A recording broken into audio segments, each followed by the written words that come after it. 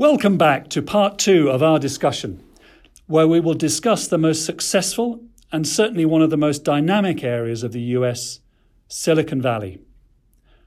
The deal-making landscape in the Valley is indeed vastly different from much of the rest of the United States. And I will be asking, what are the intricacies of doing deals there? And what are the keys to successfully transacting with Silicon Valley counterparties? I'm Robert Ashworth, and joining me today are my fellow partners in Silicon Valley, John Fisher and Madge Versedji, and in Washington, Ayman Mir. Our panelists have advised many of the Bay Area's most well-known corporations, and they will be sharing their thoughts on what Asia businesses need to know about the Valley and on the critical issues Asia companies may face, whether it's managing rapid growth, complex shareholder structures, or valuing and protecting intellectual property. Let's kick off with Madge. The Valley is home to the iconic founder, bright, young, and often eccentric entrepreneurs that have been able to grow and transform start-up businesses in record time.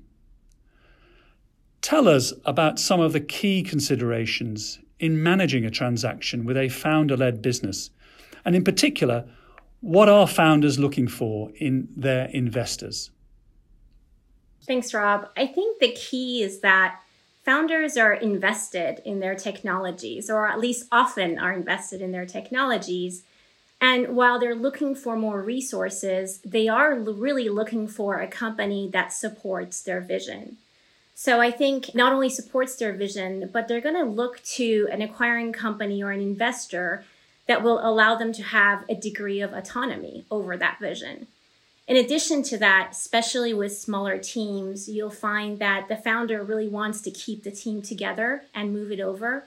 So a smooth transition becomes really important to them. I think we've all seen situations where the founders and the acquiring companies have disagreed, and that has ended very poorly for the founders, and they've left a lot of money on the table. So I think, again, the key is really vision alignment with the acquiring company.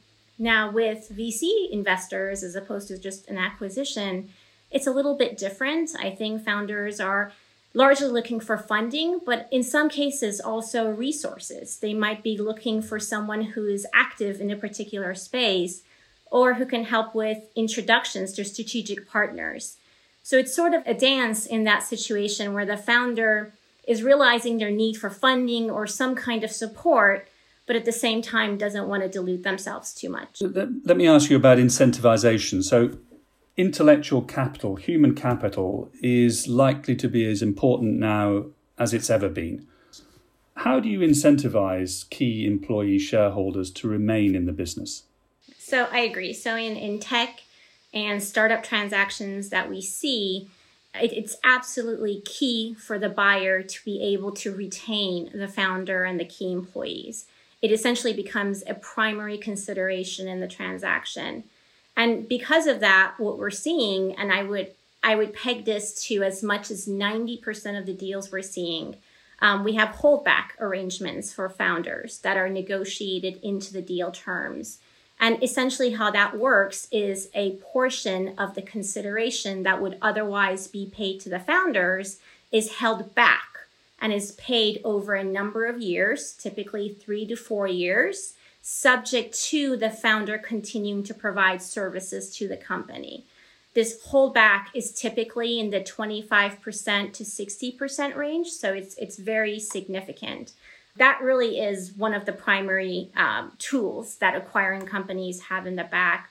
An interesting question that always arises in these holdback situations is, if I hold back part of the consideration to the founders and then subject it to the founders' continuation of services, well, is that still transaction consideration? Is it still part of the goodwill? So the founder would be subject to cap gains treatment on it? Or does that change the nature of this to compensation for services, which can carry a toll because it would then subject the founder to ordinary income taxes? So this ends up being a very fact-specific question, and ultimately the company's auditors need to be comfortable with it. but it's one that both buyers and sellers care about. Sellers obviously care because the founder doesn't want to pay ordinary income tax. Buyers also care because they don't want to end up with an unhappy founder.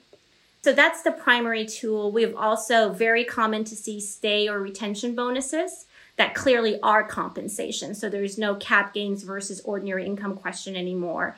Those would also be paid out over a number of years, and it would be tied to continued services. And then lastly, what we almost always see are non-compete agreements with founders.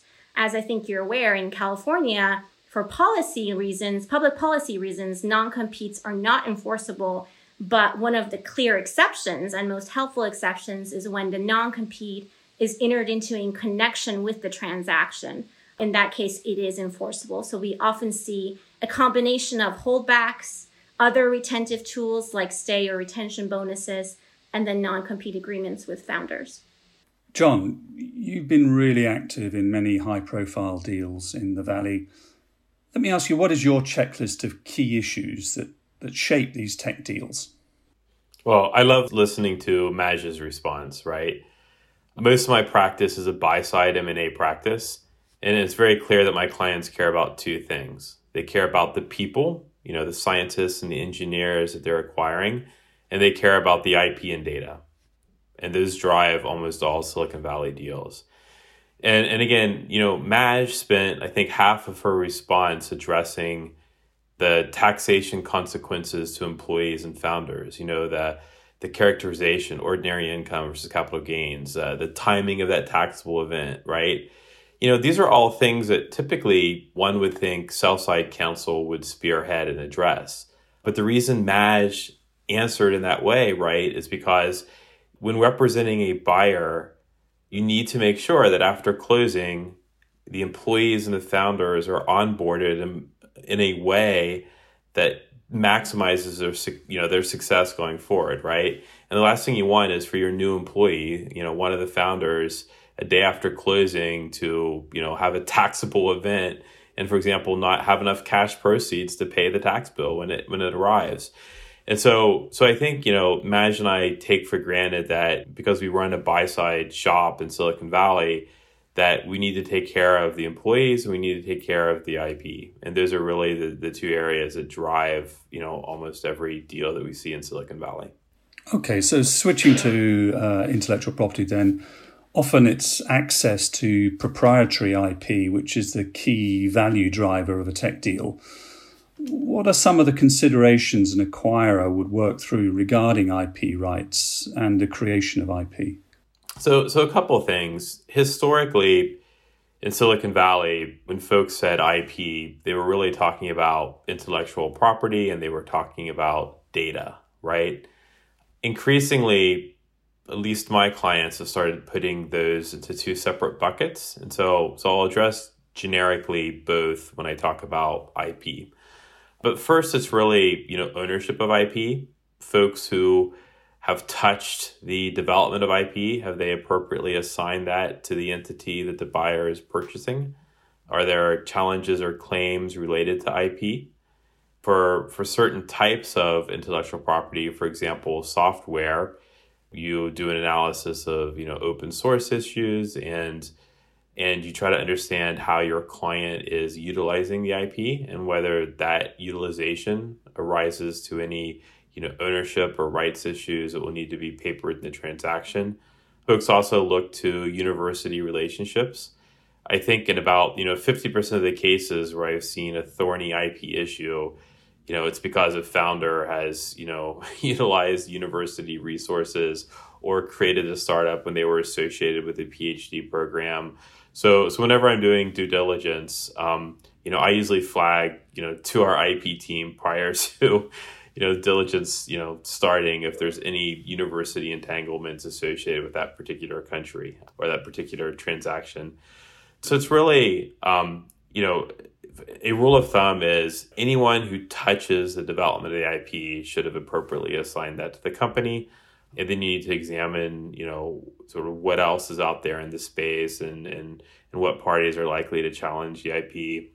It's funny with the buy-side practice, you acquire all these small startup companies and they're not attractive targets for patent trolls, right? I mean, they typically have, a couple founders, a couple employees, a garage, and an idea, and then suddenly they're purchased by big tech, and, folks see, huge pocketbooks.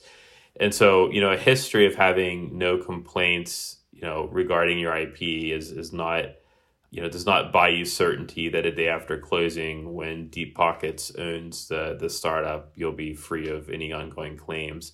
So it's really, important to very carefully analyze, how the target has treated IP. A couple more points. A lot of our clients in Silicon Valley actually do what's called penetration testing, where they have specialized teams within the buyer that do nothing but test security systems. I worked on a $700 million transaction that was derailed 2.5 weeks in because the passwords were 1, 2, 3, 4, 5. One password was administrator, and the client literally said, it took us 3 hours to fully gain access to all of your data. And for Silicon Valley companies, you don't want to report a data breach after closing, right? Because it's the parent that reports that data breach. And for buy-side acquirers in Silicon Valley, reputation is critical. And when, customers give you their data, they want to, make sure that you're able to protect that data. So if a startup can't get through penetration testing and has invested all of its dollars on, hiring a sales force, but not actually like hiring any IT data security personnel, that's a red flag. So I think a lot of the diligence we do around IP is intuitive. But for startups, right, you just need to be careful about where you're spending money, because if you want to IPO or exit an M&A transaction, you shouldn't be spending 100% of your revenue on selling your product. You should really be making sure that you're protecting your data, that you're assigning IP rights, and that you're really, papering things in a way that will give a buyer confidence that you've been very thoughtful and deliberate in your approach to IP. A lot of these companies, as you say, start from very simple beginnings, but quickly become much more sophisticated, particularly in their cap table, their shareholder structures. So they're getting advice from somewhere, because they're putting in layers of equity, they're putting in weighted voting rights, participation rights, all of which adds to the complexity of tech deals. How do you see things developing there, and how do you sort of best advise a buyer going in analysing this somewhat complex shareholder structure? Yeah, so all the shareholder structures with a VC-backed private target are complicated. And I begin to unwind this by putting everyone into buckets, right? So one bucket, I'm like, look, the founders and the option holders, these are your future employees, right? You need these folks to be happy with what they receive in the deal. You need to understand fully the taxation and the timing of that taxation in the transaction. And you need to be focused on onboarding them and putting in place, retention and equity incentive pools and things that incentivize productivity, right? In the life sciences space, you focus on, milestones and earnouts and sort of contingent payments as well. But so one bucket's essentially, right, these are going to be your future employees. You need to take care of them. You need to put on velvet gloves and make sure that they're very happy with everything that happens. Another bucket, right, you look at the preferred stockholders. These are typically your VC firms. And again, you want to make sure they're happy with the transaction for a different reason, primarily because you're going to see them deal after deal after deal. And so you have a lot of reputational issues with that group of equity owners, right? So even though they're not going to be your employees, the next deal you do with them, they're going to remember how things went down in that transaction. And so for that bucket, right, I typically advise clients, you need to be very transparent. You need to be crystal clear in what the terms are and in what the closing certainty, the risk allocation, and the economics of the transaction are. And you need to make sure that they understand those terms and are on board with those terms. And two, if you sign a deal, you need to close a deal, right? So we can negotiate as many outs as you want in a purchase agreement, but at the end of the day, your reputation is on the line. And some Silicon Valley companies, and I'll mention Oracle, they're known for this. In every deal they say, look, If I sign a deal, I will close the deal. And it's a very small universe of VC-backed investors. So when you're dealing with your preferred shares, you need to again, make sure that your reputation is intact in the next deal. Two, you also mechanically, right, need to make sure that you comply with the very complicated terms, especially if they've gone through multiple series of fundraisings, right? Some of these terms can be quite complicated. And sell-side counsel, no offense to my colleagues at sell-side M&A shops, but this will be the last deal they ever do with that client, right? Oftentimes you're working opposite a second, third-year associate who's essentially running all aspects of the deal. So as a buyer, you need to unwind and take responsibility for making sure the waterfall is correct, making sure all of the liquidation preferences and veto rights are being respected and honored. You need to review all of the shareholder consents, the board consents, and essentially shepherd, as if you were sell-side counsel, the transaction to a successful closing. And this is very different than, for example, public M&A, right? This is really contractual and relationships that need to be understood, unwound, and then papered correctly to closing. Great. I'm sure we could dig deeper into multiple topics along those lines, including fiduciary duties of directors. How does the board analyze the rights of the shareholders, given their sort of competing interests as appointees of certain of the buckets that you described. But let me go back to Ayman and CFIUS and ask a simple question when it comes to investing. Why does it matter? What are the CFIUS implications that Asia parties need to think through if they're contemplating a deal in Silicon Valley?